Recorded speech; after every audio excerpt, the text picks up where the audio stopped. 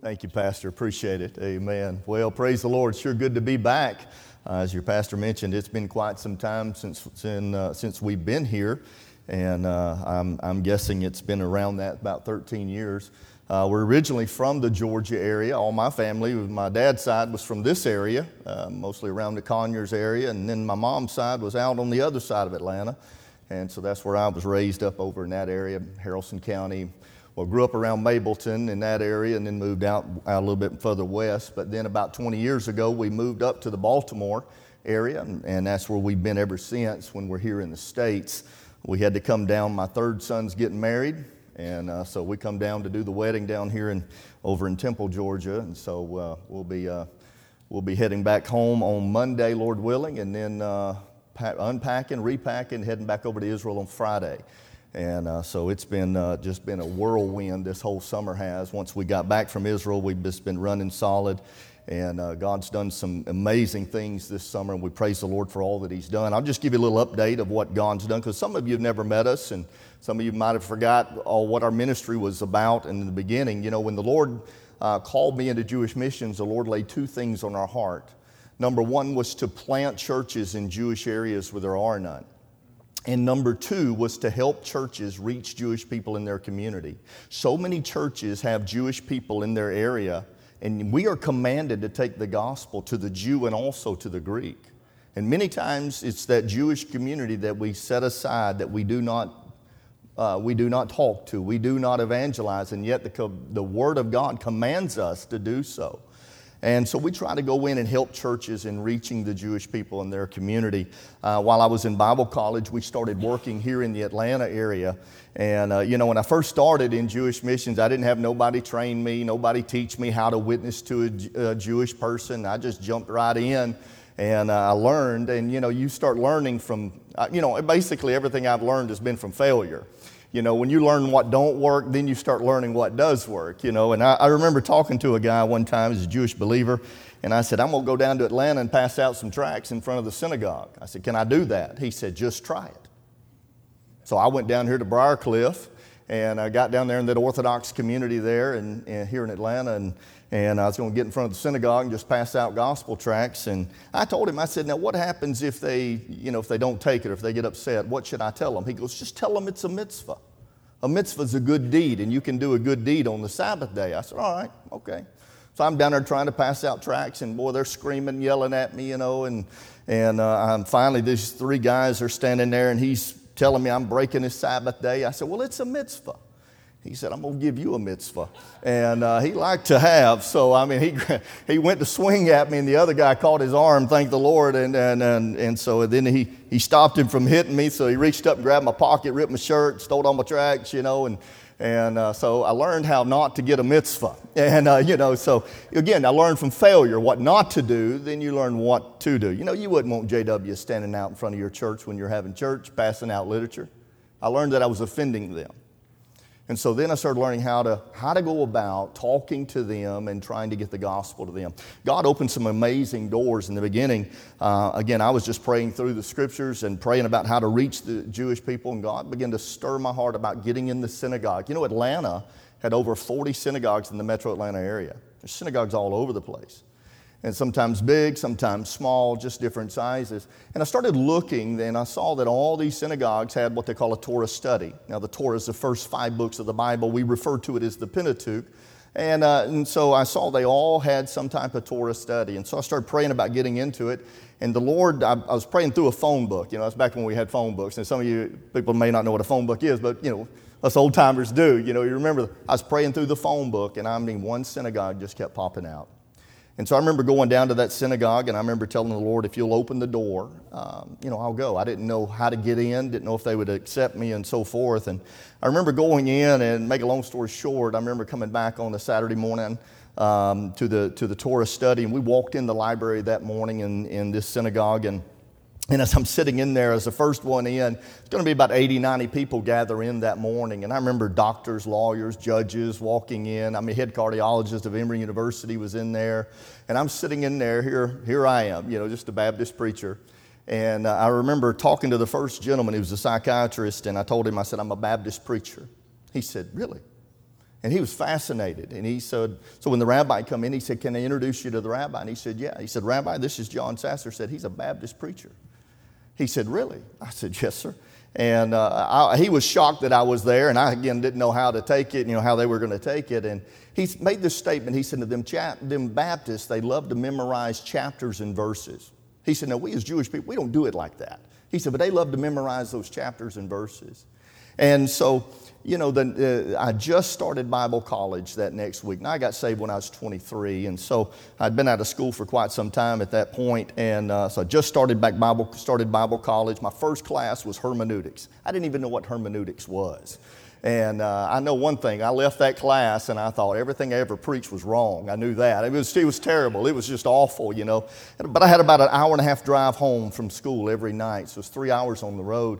And I remember pulling that car over that week and just sitting there weeping, and I said, Lord, there ain't no way I can do this. There's no way I can go back to school. There's no way I can go into the synagogue and talk to these people. Who am I? There's no possible way I can do this. And I remember just weeping over that steering wheel, and I said, Lord, if you'll just take my life, here it is. And God did incredible things, but you know what He was looking for? Me to be willing. And that's what He's looking for in your life, just being willing, just being willing. And I remember getting in there, and it was amazing, because I remember sitting in that synagogue. It'd be something they made me memorize, a verse that made me memorize, or a chapter or something, or some class that I'd studied that week. Made me study or focus on, would be something we would bring up in the synagogue that week. I kid you, it was week after week. And that rabbi would always go, John, where's that at in the Bible? And I'd be able to quote the scripture to him or refer to it in the scripture. And those people started watching me. They thought I knew the Bible back and forth. It was just like every time the rabbi asked me, I knew it. And it was just God preparing me every single week. But in order to win somebody to Christ, they've got to have confidence in you. And that's what I was doing. I was building that confidence.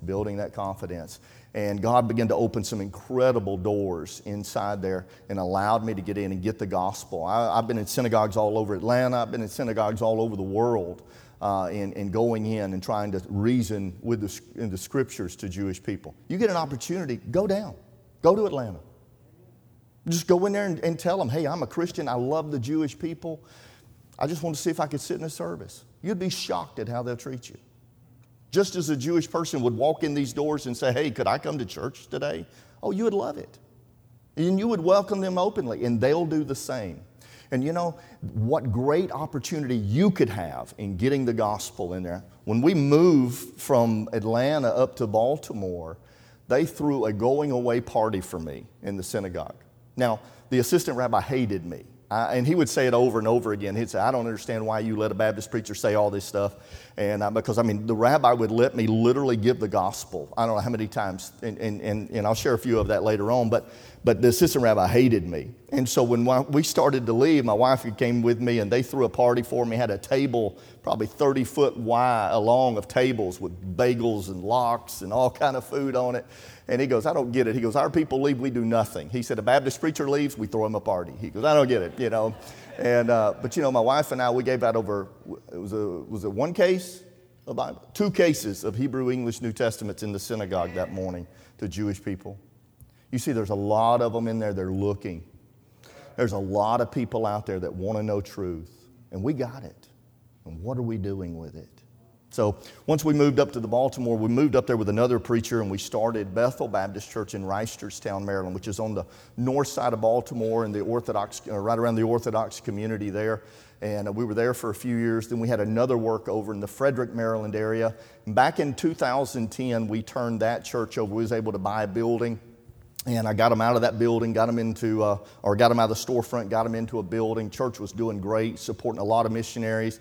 And so we got a pastor in to take that work over. And then and we went around. I used to make tents years ago over here on the other side of Atlanta. And so we got some tents and started taking it into Jewish areas, setting it up and having prophecy meetings dealing with Jewish subjects to draw the Jewish people out. In my tent, and I've got some of our prayer cards, my wife's got some and I've got some as well, but on the back of it you'll see one of our tents, and it's got a big banner that we made. We heat welded it to the top of it, and it says, "We love Israel." Then it's got Psalm 122:6, pray for the peace of Jerusalem. It's got an Israeli flag and an American flag on it.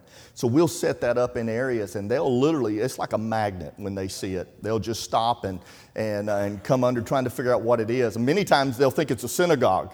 And so we have to kind of, it's been fun watching some of them come in. They don't realize what in the world it is until after they sit there a little bit, and then they're like, oh yeah, this is not a synagogue. Yeah. But sometimes they'll leave, sometimes they stay. But what are you doing? You're sowing the seed. We're getting that gospel out. One of the meetings we do every year is up in Boston, and we set up a tent on the Boston Commons. Been doing it for about 16 years. And we just had to get a new tent for the Boston meeting, and we set it up this year for the first time. Got a big banner on it as well, and it says Standing with Israel, and it's got an American flag and Israeli flag. Now, this year was the most we've ever had. We had over 100 Israelis come out and underneath the tent. Amen. That's just Israelis. That's not talking about American Jews. That's not talking about Russian Jews. That's not talking about Jews from Spain that we had come under there as well. It's just Israelis. It was, I've never had that crowd like that of Israelis come by the tent, but it was just one after another. And it was sometimes I was preaching in the afternoon one time, and I saw about 8 or 9 of them come up, and I could tell they were Israeli, so I started speaking Hebrew a little bit, while I'm preaching and trying to keep them in. And it was incredible, the opportunities. God gave us so many open doors and so many contacts that we're following up with. I had somebody tell me this in the beginning of the ministry, and I thought it was absurd at first. He said this, he said, for a Jewish person to come to faith in the Lord, it takes about 10 years. I said, what? I said, no way.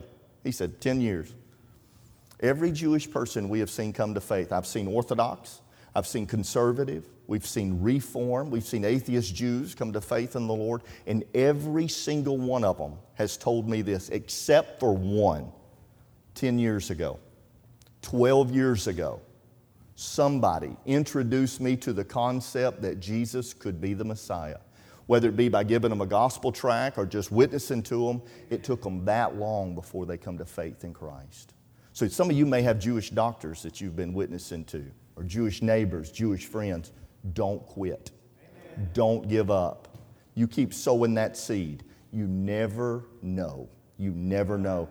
And blew me away, but that's the truth, and that's how it is. Now, some of those we saw the same day I met them come to faith in the Lord. But again, their testimony was 10 years ago, 12 years ago. Somebody sowed that seed to them. And so we do those all over America as well. We just did a tent meeting up in Rhode Island I don't even know when that was, just a few weeks ago. We've been up in New England so much these last couple of months. Just a few weeks ago, we did a tent meeting up in Rhode Island for a new church plant trying to get started up there. Several churches came together in Providence, Rhode Island, and we did a large outreach. We were hitting Providence, Rhode Island for 3 weeks leading up to the tent meeting. We had teams going out every day, putting packets on door. We hit over 40,000 doors in 3 weeks. And then had that tent meeting. Again, several churches coming in. They only gave me permits to set up 120 chairs under the tent. First night, we had about 160. And so we had to bring chairs the next night and just set them up outside. Next night, we had 200. Every time we'd bring 50 chairs, it's like 50 more would come. It was crazy. But we had people getting saved from those 3 weeks, and then through every single night of the tent meeting, people getting saved. We had local pastors preaching and evangelists preaching as well every night. And there was over 50 professions of faith throughout those 3 weeks of being up, or 4 weeks actually being up there in the Rhode Island area. And just an incredible outreach. And so we thank the Lord for that. But then in 2013, I went over to Israel to help an Israeli citizen over there to get a church started. We wanted to plant a church up in the northern part of Israel. If you were to look in your Bible maps and you look at the very tip of Israel, Kiryat Shemona, you'd actually see the old city of Dan, or the city of Caesarea Philippi would have been up in that vicinity. But we were there in Kiryat Shemona, and we got out there and just started saturating the northern part of Israel with the gospel. I rode around with this Israeli, and I'd begin to ask him. We hit Kiryat Shemona, and I'd say, hey, is there any churches in Kiryat Shemona? He'd say, no, not a one. I said, you're kidding me. Not a single one. We got up on the Golan Heights, and we went to Masada. Any churches in Masada? No, not a single church in Masada. We came across the Golan. We came down to Katsrin. Katsrin is the only Jewish city on the Golan Heights. Any churches at Katsrin? Not a single church. crossed over the Hula Valley. We came up over to Safat, and we live just next to Safat now. And I said, any churches in Safat? Safat's a 20,000 Orthodox Jews, Hasidic Jews that live in Safat. I said, any churches in Safat? Not a single church.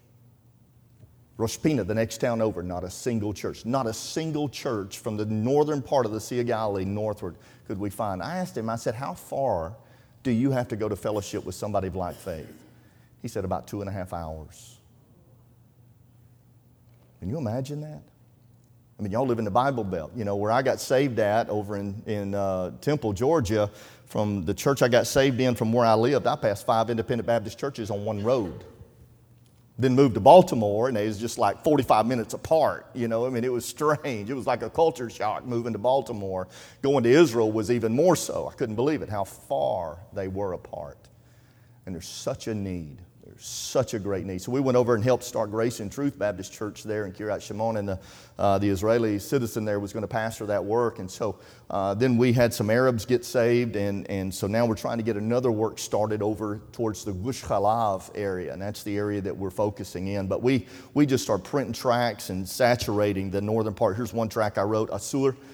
This means forbidden in Hebrew, and it's what the rabbis don't want you to know. We printed and 40,000 of these. We mailed 20,000 of them out in the northern part of Israel. Passed out another 20,000 of them in 3 months' time. It was incredible, the responses. I wish I'd have brought my newspaper article, but the rabbis started running newspaper articles. And I've actually got it normally on my display, but they ran this in the newspaper, and they told you, if you get this in the mail, they said, don't read it. Throw it in the trash. Well, the title's what the rabbis don't want you to know. I mean, it's like free advertisement, you know. I mean, you can't get no better than that, you know. It was great. So we just saturated that area. We did another one.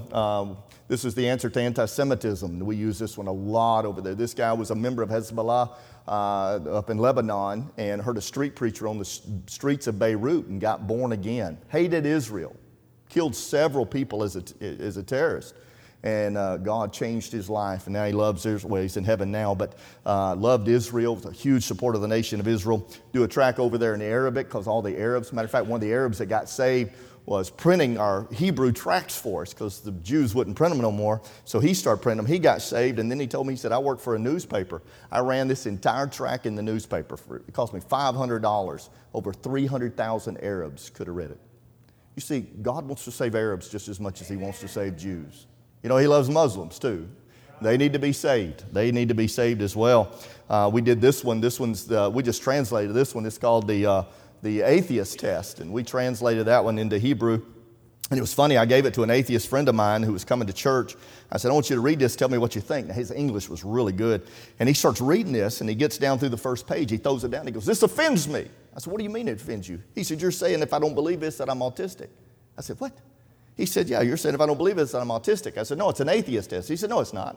It's an autism test. I said, no, it's an atheist test. I said, it says atheist test. He goes, no, it doesn't. He said, it says autism test. I said, no, it's atheist. He goes, no, you got the wrong word. He said, and he told me what autism was and atheist was, and he was like, you got the wrong word on there. And I said, oh, man, I'm glad you read that before we printed it. It would have been bad, if we'd have printed that. And he goes, oh, that makes sense now. He goes, give it to me. So he gives it, and he starts reading it. He goes, it still offends me. And he throws it down and walks out. Well, I was like, well, at least it works, at least it worked. But, what are you doing? We're just sowing the seed over there, sowing the seed, trying to get the gospel out throughout Israel. There's a lot of Jewish believers there. There's more and more getting saved now than ever before. Well, since the New Testament era.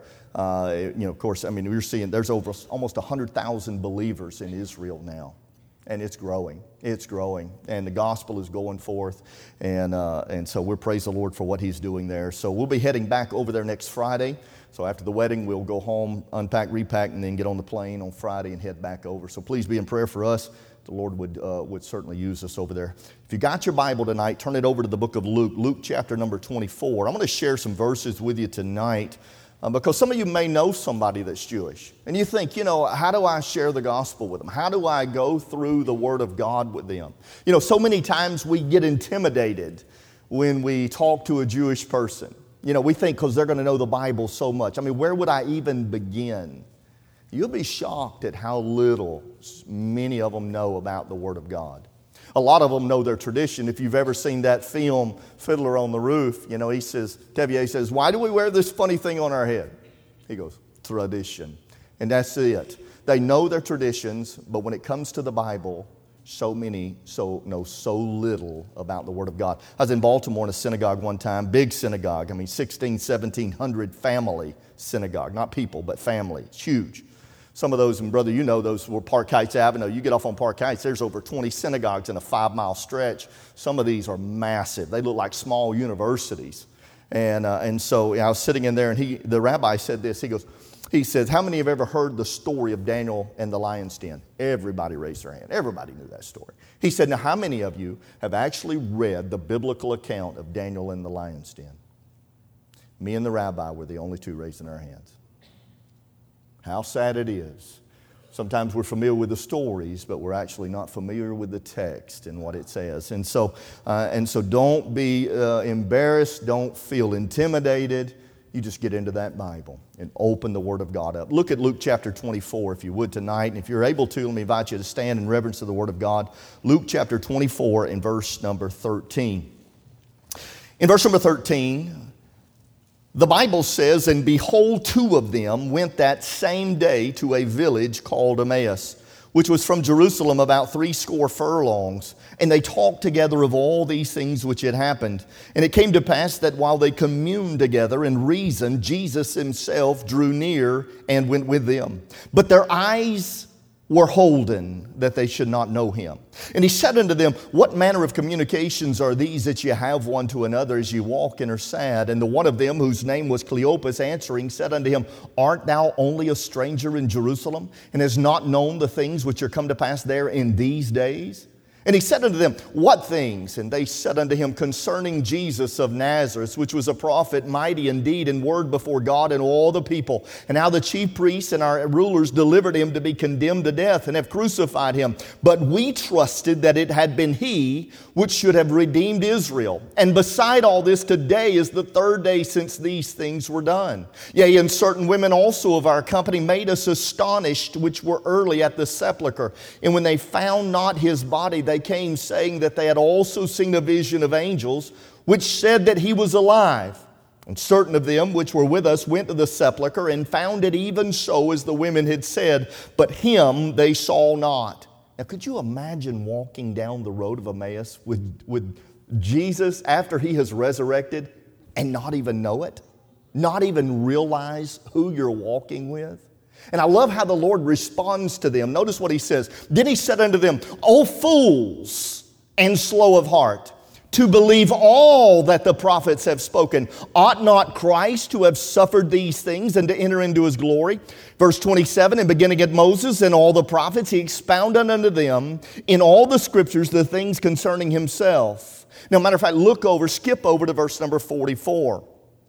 And he said unto them, these are the words which I spake unto you while I was yet with you, that all things must be fulfilled, which were written in the law of Moses, and in the prophets, and in the Psalms concerning me. Then opened he their understanding, that they might understand the Scriptures. And he said unto them, thus it is written, and thus it behooved Christ to suffer and to rise from the dead the 3rd day, and that repentance and remission of sins should be preached in his name among all nations, beginning at Jerusalem. Let's pray. Father, we love you, and we're so grateful for the privilege we have to be able to gather here this evening. Lord, I thank you for this church, and I thank you for their faithfulness through the years and partnering with us and supporting us for so many years. And I pray that your blessings would be upon this place, but I pray tonight that you'd help us as we open the Scriptures tonight. I pray that you'd use this message tonight to help your people to be able to reach Jewish people with the gospel of the Lord Jesus Christ. And Father, we'll give you the praise and glory for it all in Jesus' name. Amen and amen. You can be seated. Now, here Jesus, if you'll notice, the Bible says that as Jesus rebuked them, he opened up everything written in the Scriptures, written in the law of Moses and in the prophets and in the Psalms concerning him. Now, that's the 3 divisions of the Hebrew Bible. Now, understand, Jewish people, they don't call the Old Testament the Old Testament because they don't believe in a New Testament, so they don't call the other old. What they do call it is the Tanakh. Now, the word Tanakh in Hebrew is an acrostic form of 3 Hebrew letters. The first would be equivalent to our T, and it's the word Torah.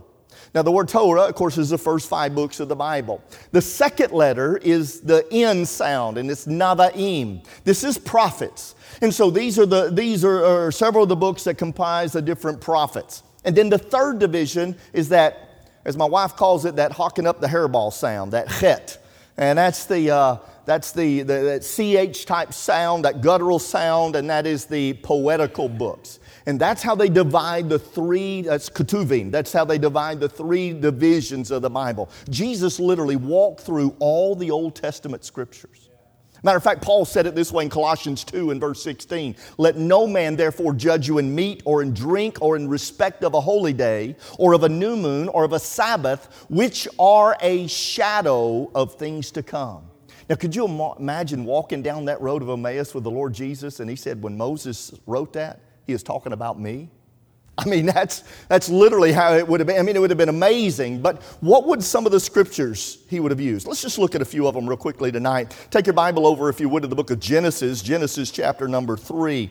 Genesis chapter number 3 gives us the first promise about a coming Messiah. And he actually shows us why the Messiah would come based on the verses here. Now, understand Genesis chapter number 3, what's taking place is sin has now entered into the world. Adam and Eve have sinned, they've transgressed against God. Eve is standing before the Lord, and the serpent is as well. And God is pronouncing judgment upon mankind and also upon the serpent. Genesis 3 and verse 15, notice what he said. I will put enmity between thee and the woman, and between thy seed and her seed. It shall bruise thy head, and thou shalt bruise his heel. But you see, with this promise of judgment that's going to come, God shows us one of the reasons why the Messiah would have to appear. Why? Because sin has entered into the world.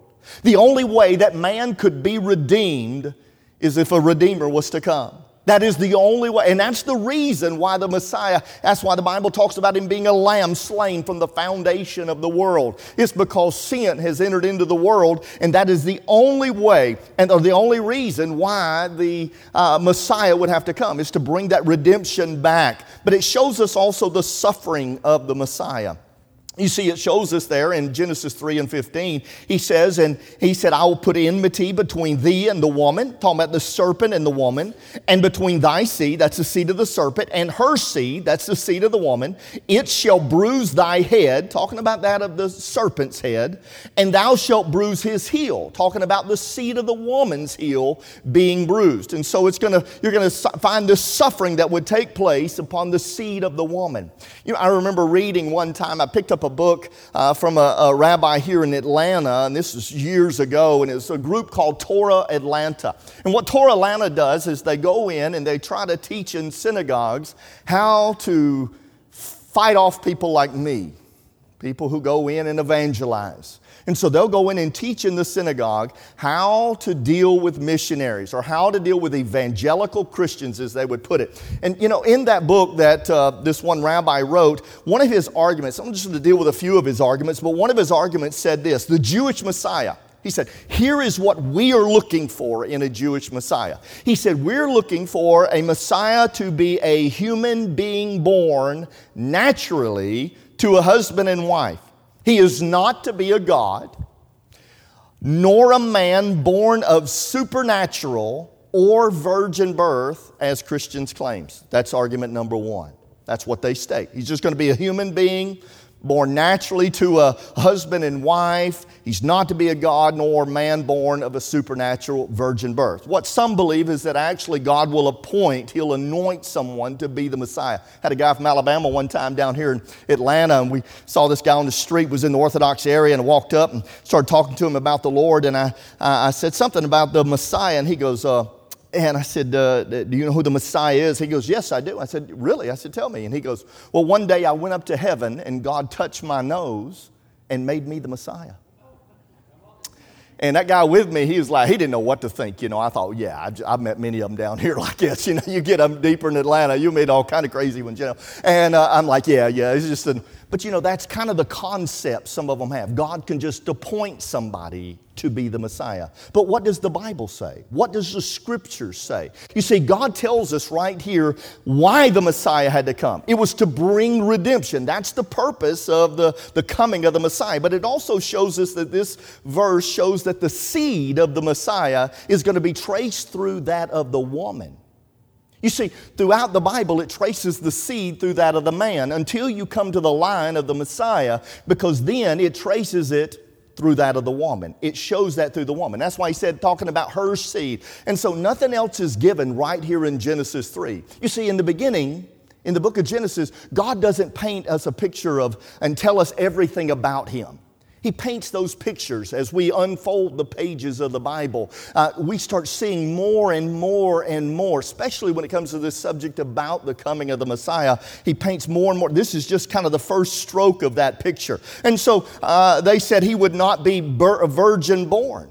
I mean, just Isaiah chapter 7 and verse number 14.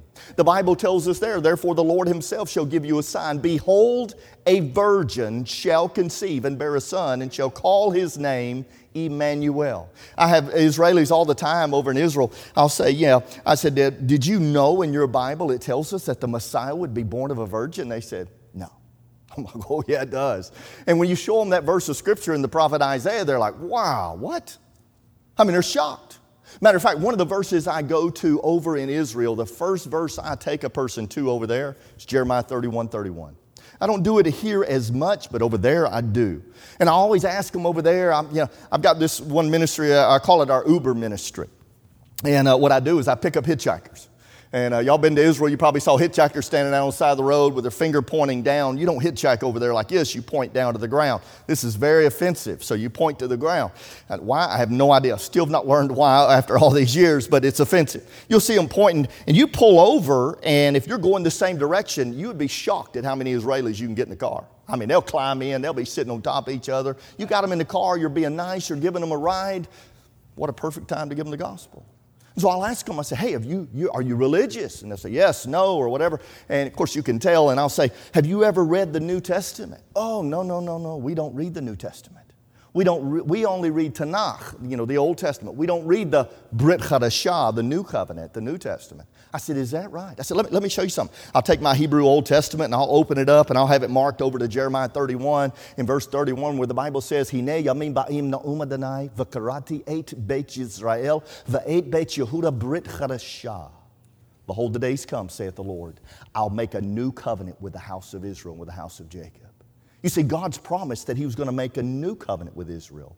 And you ought to see them. They'll take that Bible of mine, and after they read it, I don't know how many times they've done this, I'll have them flip it over, and they'll read the spine to make sure it says Torah, Nevi'im, Ketuvim, making sure it don't say New Covenant on there somewhere. And they'll flip that back over and look at it, and I'll say, you didn't know that was in your Bible? And I said, no, I had no idea.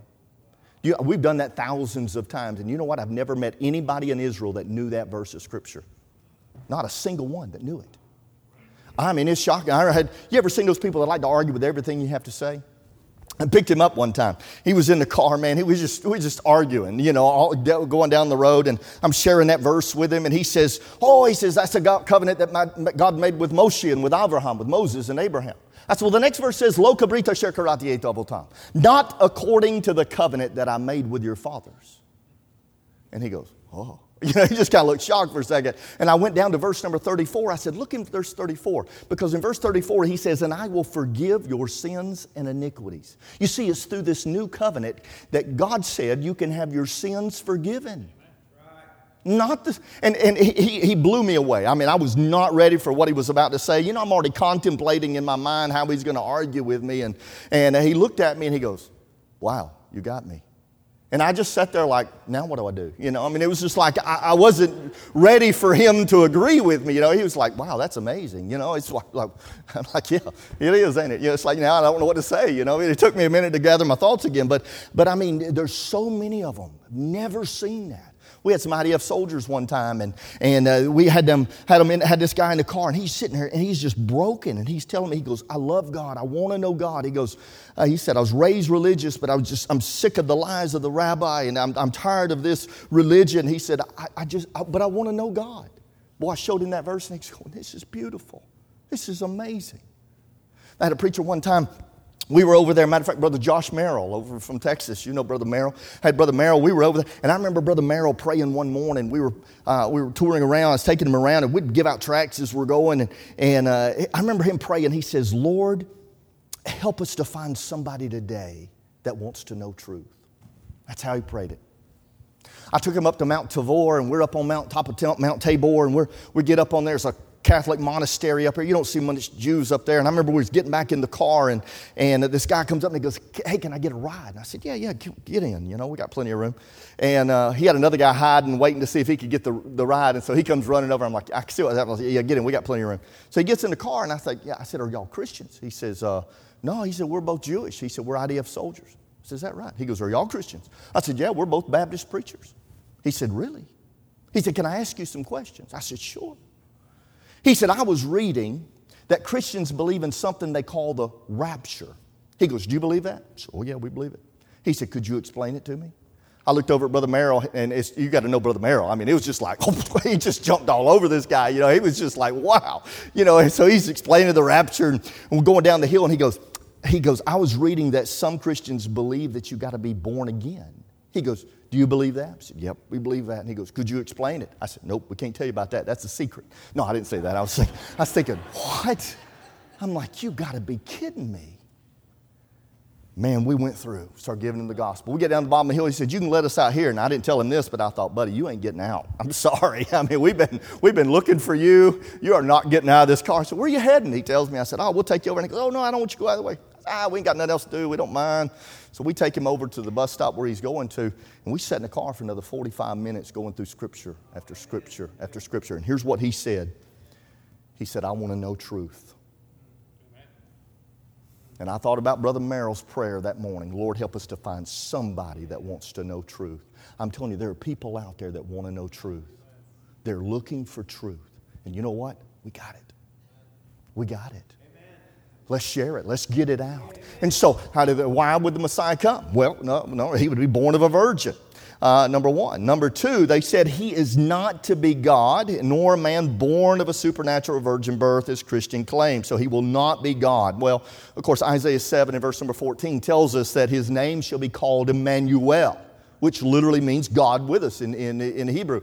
Matter of fact, you go 2 chapters over, and it talks about this same one in Isaiah chapter 9 and verse number 6. And it says that his name shall be called Wonderful, Counselor, the Mighty God, the Everlasting Father, and the Prince of Peace. And so, matter of fact, when you look in your King James Bible, all those titles, they're all capitalized. That's because they're titles. These titles describe his nature of who he is. He's El Gibor, the mighty God. I'm telling you, he's more than just a man. And you see that throughout the Word of God. Matter of fact, Zechariah chapter 13. You ought to jot a few of these down, because you know why? You're going to have some JWs knock on your door. And you know what? They're going to come to your door. And I always tell them, I ask them right off the bat, I said, listen, do you believe that Jesus is Jehovah? And they'll say, absolutely not. Oh, good. I got them right now. Now, when they say that, I've got them. Why? Because Zechariah 13 and verse number 7. Zechariah chapter 13 and verse number 7. The Bible tells, matter of fact, let me flip over there. I want you to read that. Zechariah 13, 7. We're going to be moving through the Old Testament in several places. Again, why? Because Jesus was walking through the Old Testament.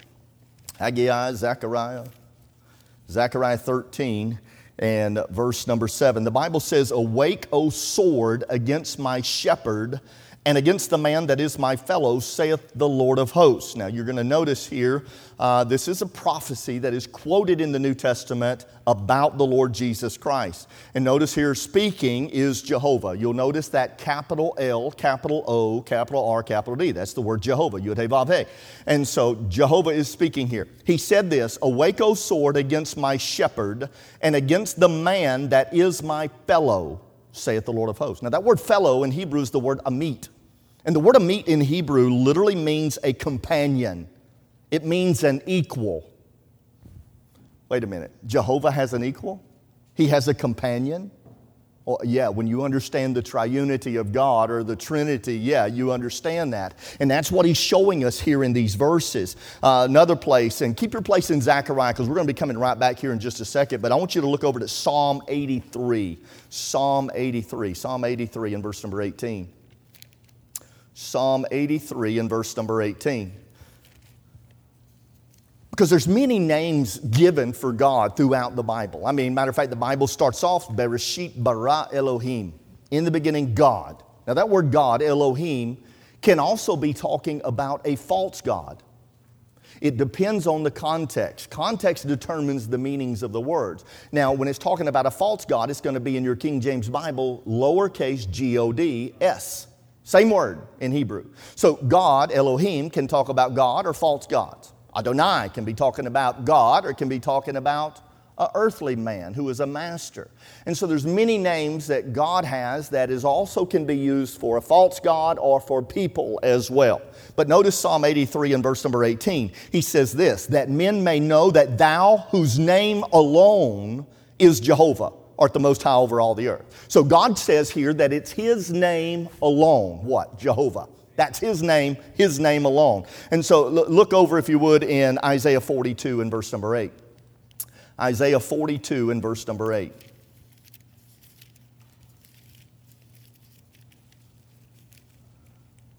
Isaiah 42 and verse number 8. He says, I am the Lord. Now you're going to see that word Lord, and it's all capitalized. Again, that's the name Jehovah. I am the Lord, that is my name, and my glory will I not give to another, neither my praise to graven images. So God said, that's my name alone, and He said, I'm not giving my glory to nobody else. That's His glory. Nobody else is getting it. Nobody. That's His and His alone. You'll find so many places, and we're not going to mention them all, but so many places throughout the Old Testament scriptures that talk about Jehovah. And you know what they refer it to? The coming of the Messiah. Jeremiah 23, 5 and 6. He's called the Lord, Jehovah, our righteousness. Matter of fact, remember when they had asked John the Baptist, they said, art thou the Christ? He said, I am not. I am the voice of one crying in the wilderness. Prepare ye the way of Jehovah, the Lord. Isaiah 40, verse number 3. It's all capitalized. Who did He prepare the way for? Jehovah, Jesus. That's exactly who He prepared the way for. And so you'll see this over and over. But look at Zechariah chapter 12 and verse number 10. This is where I like taking JWs to, is right here. Of course, I do this with Jews. You can do this with Mormons. It don't matter. But Zechariah chapter 12, verse number 10 is where I'll take them to. And I don't use their Bible. I use my Bible, of course. But Zechariah chapter 12 and verse number 10, he says this, and I will pour upon the house of David and upon the inhabitants of Jerusalem the spirit of grace and of supplications, and they shall look upon me whom they have pierced. And they shall mourn for him as one mourneth for his only son, and shall be in bitterness for him as one that is in bitterness for his firstborn. And with a JW, I'll say, here's a prophecy about Jesus being crucified, correct? And they'll say, yes, that's right. Here's a prophecy about Jesus being crucified. Obviously, this is a prophecy of Jesus being crucified. Look back in verse number 1. Verse number 1. The burden of the word of the Lord for Israel saith who? Jehovah, the Lord. It's all caps, right? Verse 2. Behold, I will make Jerusalem a cup of trembling. Who's going to do that? Jehovah is. He's the one speaking. Verse number 3. In that day will I make Jerusalem a burdensome stone. Verse number 4. In that day saith the Lord, Jehovah, I will smite every horse. Verse number 6. In that day will I, Jehovah, make the governors of Judah like a hearth. Verse number 7. The Lord, Jehovah, shall also save the tents of Judah first. Now, somewhere around here is when they'll stop you and say, what are you trying to get to? I said, just hang in there. Just one more second. Just look. Verse number 8. In that day shall the Lord, Jehovah, defend the inhabitants of Jerusalem. Verse 9. It'll come to pass in that day that I, Jehovah, will seek to destroy all nations that come against Jerusalem. Verse 10. And I, Jehovah, will pour upon the house of David and upon the inhabitants of Jerusalem the spirit of grace and of supplications. And they shall look upon me, Jehovah, whom they have, what? Pierced. When did they pierce Jehovah? Well, when you understand the Trinity, it makes sense. You see, when you understand the Godhead, it makes sense. You see, God is showing us over and over. He said, wait a minute, that's my name. And my glory will I not give to another. But you know what He does? He gives His glory to the Messiah. Over and over and over again, we see this taking place. So they said He would not be God. Matter of fact, over in Micah chapter 5, it tells us exactly where the Messiah would be born. Micah chapter 5 and verse number 2. He says this, "But thou, Bethlehem of Ephratah, though thou be little among the thousands of Judah, yet out of thee shall he come forth unto me, who will be a ruler in Israel, whose goings forth have been from of old, from everlasting." I was sitting in the synagogue one time here in Atlanta, and I remember we had the rabbi's son-in-law visiting from New York, and the rabbi asked me that morning, he says, "So what's the New Testament say about Melchizedek?" And so I'm quoting Hebrews 7, then I go back to Psalm 110, show how Messiah would come from the Melchizedek priesthood, and he says, so his son-in-law spoke up, and he says, so Sneerson must have been of the Melchizedek priesthood.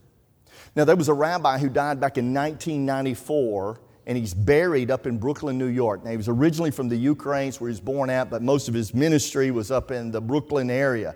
He died in 1994, buried there. Many of the Hasidic Jews believe this man is the Messiah. If you've ever seen those Jews, it's wear the black fedoras on their head. Not the round ones, it's going to be the fedora-shaped ones. Those are Chabads. Now, many of those Chabads believe that Sneerson is the Messiah. Matter of fact, in that one track I wrote in Forbidden, I don't know what I did with it, but here it is. I actually put that rabbi's picture on it with an X across his face. And I shouldn't have did that. That got me in a lot of trouble. But anyway, you'll see that picture all over Israel. I mean, they'll have it on the back of road signs. And in Hebrew, it'll say, "He is the King Messiah," or "Long live King Messiah." So this rabbi's son-in-law is alluding to the fact that Sneerson's the Messiah, because I showed him the Messiah would come from the Melchizedek priesthood. And so then I said, well, he couldn't be the Messiah. And he said, why not? I said, he wasn't born in Bethlehem. Micah chapter 5, verse number 2 shows us exactly where the Messiah would be born. And so the rabbi started laughing. He says, yeah, he goes, there ain't no Messiah coming out of Brooklyn. And the synagogue started rolling, man. They're laughing. And I said, well, not only was he born at the wrong place, but he was born at the wrong time. I said, according to the book of Daniel, it tells us exactly when the Messiah will come. For 30 minutes, I got to go through and explain those 70 weeks of Daniel. First man that asked a question was the head cardiologist at Emory University. And he looked at the rabbi and he said, Rabbi, since Jesus is the Messiah, why have you never told us this before? I thought of two things. I thought of Oliver Green in his commentary about the Apostle Paul. He said everywhere he went, he had a revival or a riot. I said, we're going to have one or the other right now. And I was hoping it was a revival, not the riot, you know. And, man, it was just incredible how God, the rabbi tried to refute it, and I couldn't even defend it at the time.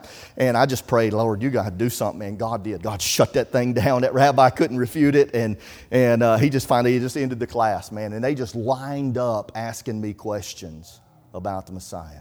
I'm telling you, listen, what an opportunity we have in getting the gospel to the Jewish people. It's just amazing. And so anyway, it tells us exactly where he'd be born. I had a rabbi in Baltimore one time. I was walking down Park Heights on Shabbat, on the Sabbath day, and I walk up to him and I'd say, hey, I said, are you a rabbi? Are you an Orthodox Jew? And I knew they was. I could tell, you know. And but anyways, he stopped and started talking to me. He said, yes, I'm a rabbi. He's an Orthodox synagogue there. And I said, listen, what do you as an Orthodox rabbi believe about the Messiah? And so he starts going through and telling me, and he goes, now I know you Christians. He said, well, we don't believe Messiah will be God. I said, you don't believe that? He goes, oh, no. And I knew he didn't. He says, but I know you Christians believe that Jesus is God, but we don't believe the Messiah will be God. I said, really? I said, in Micah chapter 5 and verse 2, he tells us where Messiah would be born in Bethlehem. He said, that's exactly right. He said, where King David was born is where the Messiah, the Mashiach, would be born as well. I said, well, the next part of that verse says this, whose goings forth have been from of old, from everlasting. I said, now, Rabbi, according to that verse, the Messiah didn't have a beginning. He's from olam, from eternity. He's always been. And he goes, I am running late. He said, give me a call next week. I'd love to talk more. No, they never want to talk more when you get them there. He didn't know what to do with it. And that's what happens so many times when you're confronting a Jewish person with the gospel and they see the truth of it. They'll do two things. Number one, they'll defend Judaism. I'm Jewish. I cannot believe it. I refuse to believe it. Or number two, they'll try to get away from you because they don't know how to answer it. And we are supposed to be able to give an answer to every man for the hope that lies within us. And as believers, there's never should be a time in our lives where we say, no. Let us learn. Let us study the Word of God so that we can give an answer to every man. And so he didn't know what to say with it. But then they state he'll not be worshiped. He'll not be, matter of fact, Jeremiah 17 verse 5 says this, blessed is the man that trusteth in the Lord, and cursed is the man that trusteth in man. God said a man is cursed if he trusts in man, but he's blessed if he trusts in the Lord. Let me show you some verses. Look over at Proverbs chapter 30 real quick. Proverbs chapter number 30. Proverbs chapter number 30, verse number 4. It's like a riddle. In verse number 4, he says this, who hath ascended up into heaven or descended? Who hath gathered the wind in his fist? Who hath bound the waters in a garment? Who hath established all the ends of the earth? What is his name? I had this young rabbi in Baltimore one time. He goes, let me guess. He goes, you're going to tell me that's Jesus. It's talking about Jesus. That's what's talking about God. Now, he didn't know I believe Jesus was God yet, but he's about to. But he's like, I said, it's talking about God. Who hath established the ends of the earth? Who hath bound up the waters in a garment? What is his name? Well, it's obviously speaking of creation. It's God. He said, that's right, it's God. It's talking about God. I said, but the next part of the verse says this, and what is his son's name, if thou canst tell? I said, now my question, if this is speaking of God, who is his son? That'll make you think, won't it? Look at Psalms chapter 2 and verse number 12. Psalms chapter 2 and verse number 12. Now here is a messianic psalm. This will be taking place. Matter of fact, you can correspond this over to Revelation chapter number 6. It's going to be happening during the tribulation period when all these kings of the earth are coming against the Lord, and that's what he's talking about. Here they're coming against the Lord. They're taking counsel together against the Lord and against his anointed, his Messiah, his Mashiach, saying, let us break their bands asunder, cast away their cords from us. And, and what's going to happen? The Bible says in the next verse, he that sitteth in the heavens shall laugh. When all these nations are coming against God, to fight against God, you know what God does? God laughs like, really? Like you think you're going to do something against God? I mean, look what he says. He goes through and he's talking about what he's going to be doing these nations. Then he starts introducing about his son. He says in verse 7, I will declare the decree. The Lord has said unto me, thou art my son. This day have I begotten thee. Ask of me, and I shall give thee the heathen for thine inheritance, and the uttermost parts of the earth for thy possession. Thou shalt break them with a rod of iron. Thou shalt dash them in pieces. Again, speaking of judgment. But look what he says in verse 12. Kiss the Son, lest he be angry and ye perish from the way, when his wrath is kindled but a little. Blessed are all they that put their trust in him. I was doing an outreach up in Lakewood, New Jersey one time, and we do outreaches all over the United States as well. My son and I will go into like Miami. We do Hanukkah outreaches down there. We'll go up to New York City. We'll do, for the Feast of Purim, we'll do Purim outreaches. We did one up in Lakewood last year. Was that for Hanukkah or was that Purim? You remember Purim? And so it was up in Lakewood, New Jersey. But I was up there one time before. Now, Lakewood, New Jersey is about 97% Jewish. Now, I mean, you know there, but was it? Oh, so it's right there. I mean, it is like the largest Hasidic yeshivas or like colleges in America is right there in Lakewood, New Jersey. And so we were going up there to pass out some tracts and try to witness to some of those Jewish people. And the guy that I was meeting got in the day before I did. He called me that night and he goes, are you ready to die? I said, what? He goes, are you ready to die? And I said, why? And he goes, because we go in there tomorrow, they're going to kill us. I said, why? He goes, because I went in there today and I got them all mad. He goes, we go back tomorrow, they're going to kill us. I'm telling you, they're going to kill us. And I was ready to go to heaven, but, it wasn't the next day, And so I didn't sleep a wink all night. I prayed all night long. And the Lord dealt with my heart that night. And I tell you, the Lord just really impressed upon my heart not to take any literature in there, just to go up to the yeshiva and talk to the head rabbi. And I told him next morning, I said, this is what we're going to do. I said, don't you give out no tracts. We're going to go talk to the rabbi.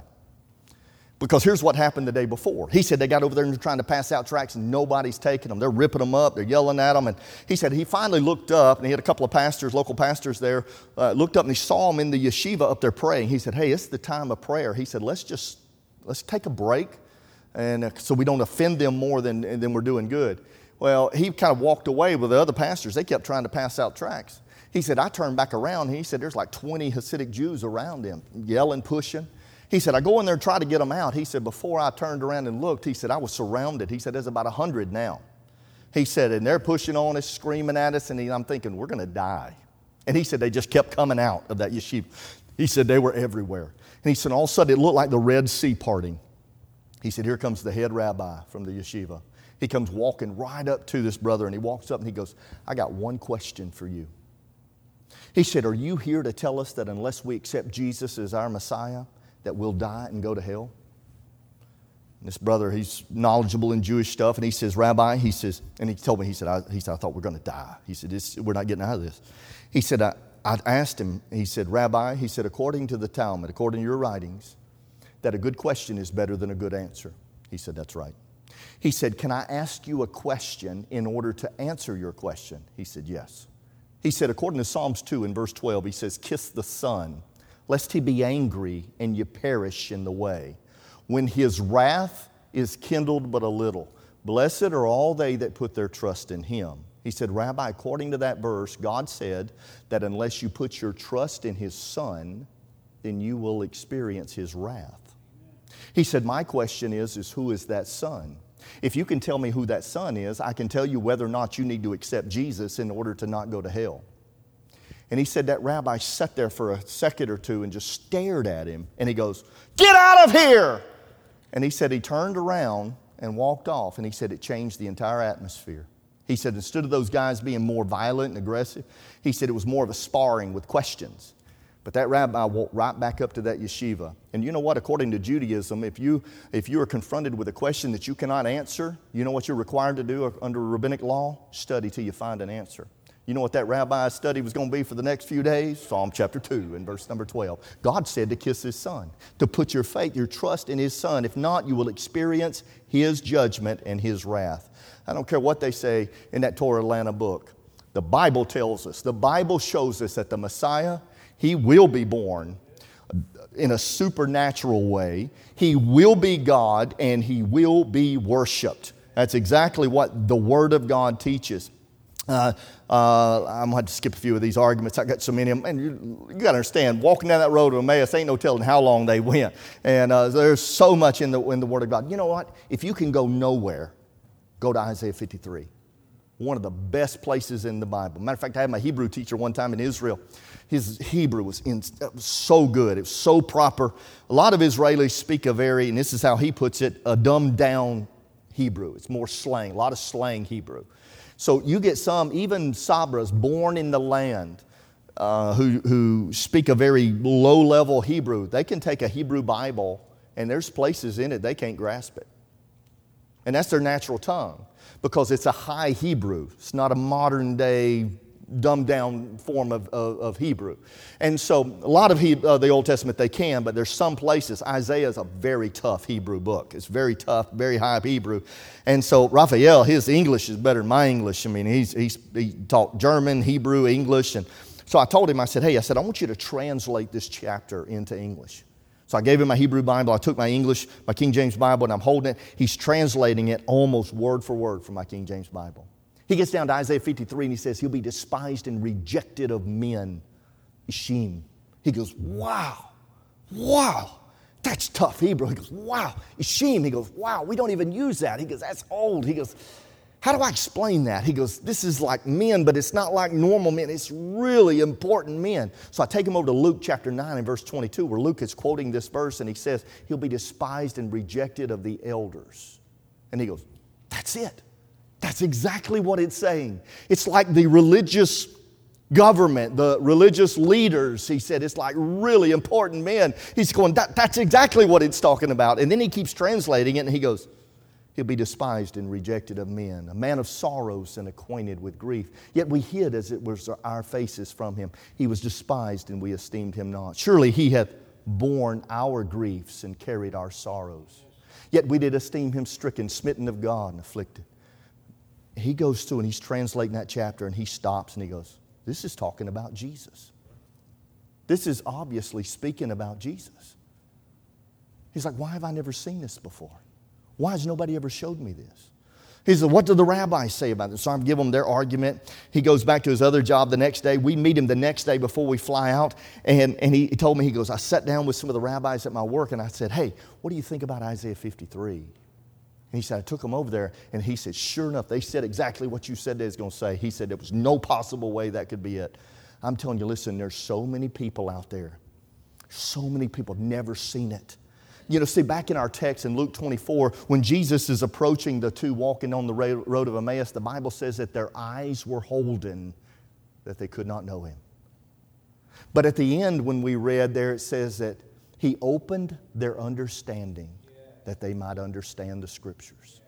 And you know, that's what we do. When we take the Word of God, we open people's understandings. That is our response. That's what we do. We take the Bible, open it up so others can see Christ. Man, I had a guy one time, he heard a message I preached online, and he started emailing me. He says, man, he goes, I can't believe it. Everything you said's in my Bible. I thought, well, of course it is. You know, what do you think I'm preaching from? But anyway, make a long story short, we started emailing back and forth. Man, this guy knew it. He saw it. And he says, you know, he goes, maybe when you come up to Boston, he said, next time I'll meet with you, because he was from the Boston area. And man, I really pressed him to receive the Lord. I mean, this guy was ready. He was struggling. You know, what's my family going to think? What's going to happen if I get saved? And I mean, on and on. And finally, I gave him my number, said, give me a call. And he said, I'll just see you when you come to Boston in a couple of months. Well, he ended up calling me the next day. We sat in a Walmart parking lot for about an hour going through Scripture. And man, he's weeping on the other end of that phone. And he got saved right there on the phone. I never led nobody to the Lord on the phone, you know, but it's kind of different for me. But I got home and I got an email from him. I'll never forget what he emailed me. He said, Pastor John, he said, I want to thank you for your time, patience, and knowledge. He said, I've been searching a long time on the claims of whether or not Jesus is the Messiah. He said, I'm glad to say that I've accepted Jesus as my Messiah. He said, I know that my sins are forgiven and underneath the blood. He said, just like the Passover lamb was slain, I know He was slain for me. I'm telling you, it was amazing. Matter of fact, when I went up to Boston, went up for our tent meeting, he come out to the tent meeting. He goes, what do I do next? I said, man, we need to get you in a church, let you get baptized in that church. He goes, well, there's some water over here. Can you baptize me over here? I'm like, no, we'll get you in a church. And but I mean, it was exciting seeing his zeal. Now understand, this guy was a president of a conservative synagogue in Boston. I had another guy came out to the tent meeting up in Boston one time, and I had some Jews that were supposed to come out that night. I'd gotten a huge discussion with them the other day and told them, if you come tonight, I'm going to preach a Jewish message for you. And so they were supposed to come. They didn't show up, and I was a little discouraged. I was getting ready to get up, and the guy told me, he goes, hey, see that guy in the red ball cap? And I said, yeah. And he goes, he's Jewish. He's a Jewish physicist, and he's lost. I thought, oh, praise God. Man, I preached on stuff like this, you know, for about an hour, and I got through. Sat down with that guy for about another hour. 2 weeks later, I was driving from Maryland down to Georgia through the night on Interstate 81. He calls me on the phone about 10 o'clock at night. We talked till like 1, 2 in the morning going down the road. 2 weeks later, went back up to Boston. Sat down with him for 6 hours going through Scripture. And he got born again by the grace of God. Started teaching singing in an independent Baptist church there in Boston. He's in heaven now, but I'm telling you, listen, the Word of God works.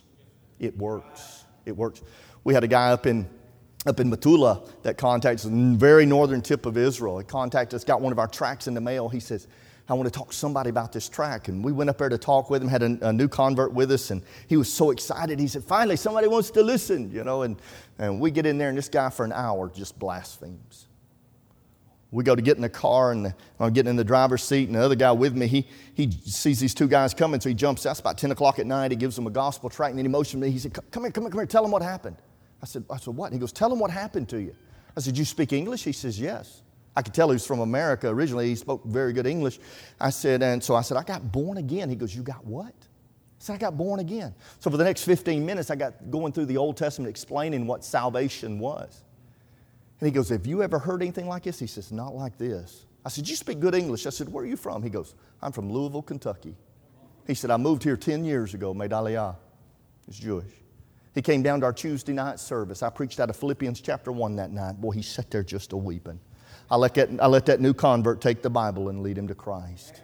He got born again by the grace of God. The Word of God works. It works. Don't quit. You got those Jewish doctors, those Jewish friends, don't give up. You keep praying. The Bible tells us we're to pray for the peace of Jerusalem. The Bible tells us in Romans 11:11 that we're to provoke the Jews to jealousy. You know what that means? They should see something we got and want it. They should want it. Let them see it. Give them the gospel. Don't quit. Don't give up. I better stop. We're out of time. But I mean, over and over. You know, there's over 333 prophecies, they say, in the Old Testament. You don't need to know all 333 to point a Jewish person to Christ. Just a handful. Amen. Just a handful is all it takes to prove who Jesus is. And again, if you know nothing else, just go to Isaiah 53. Father, we love you.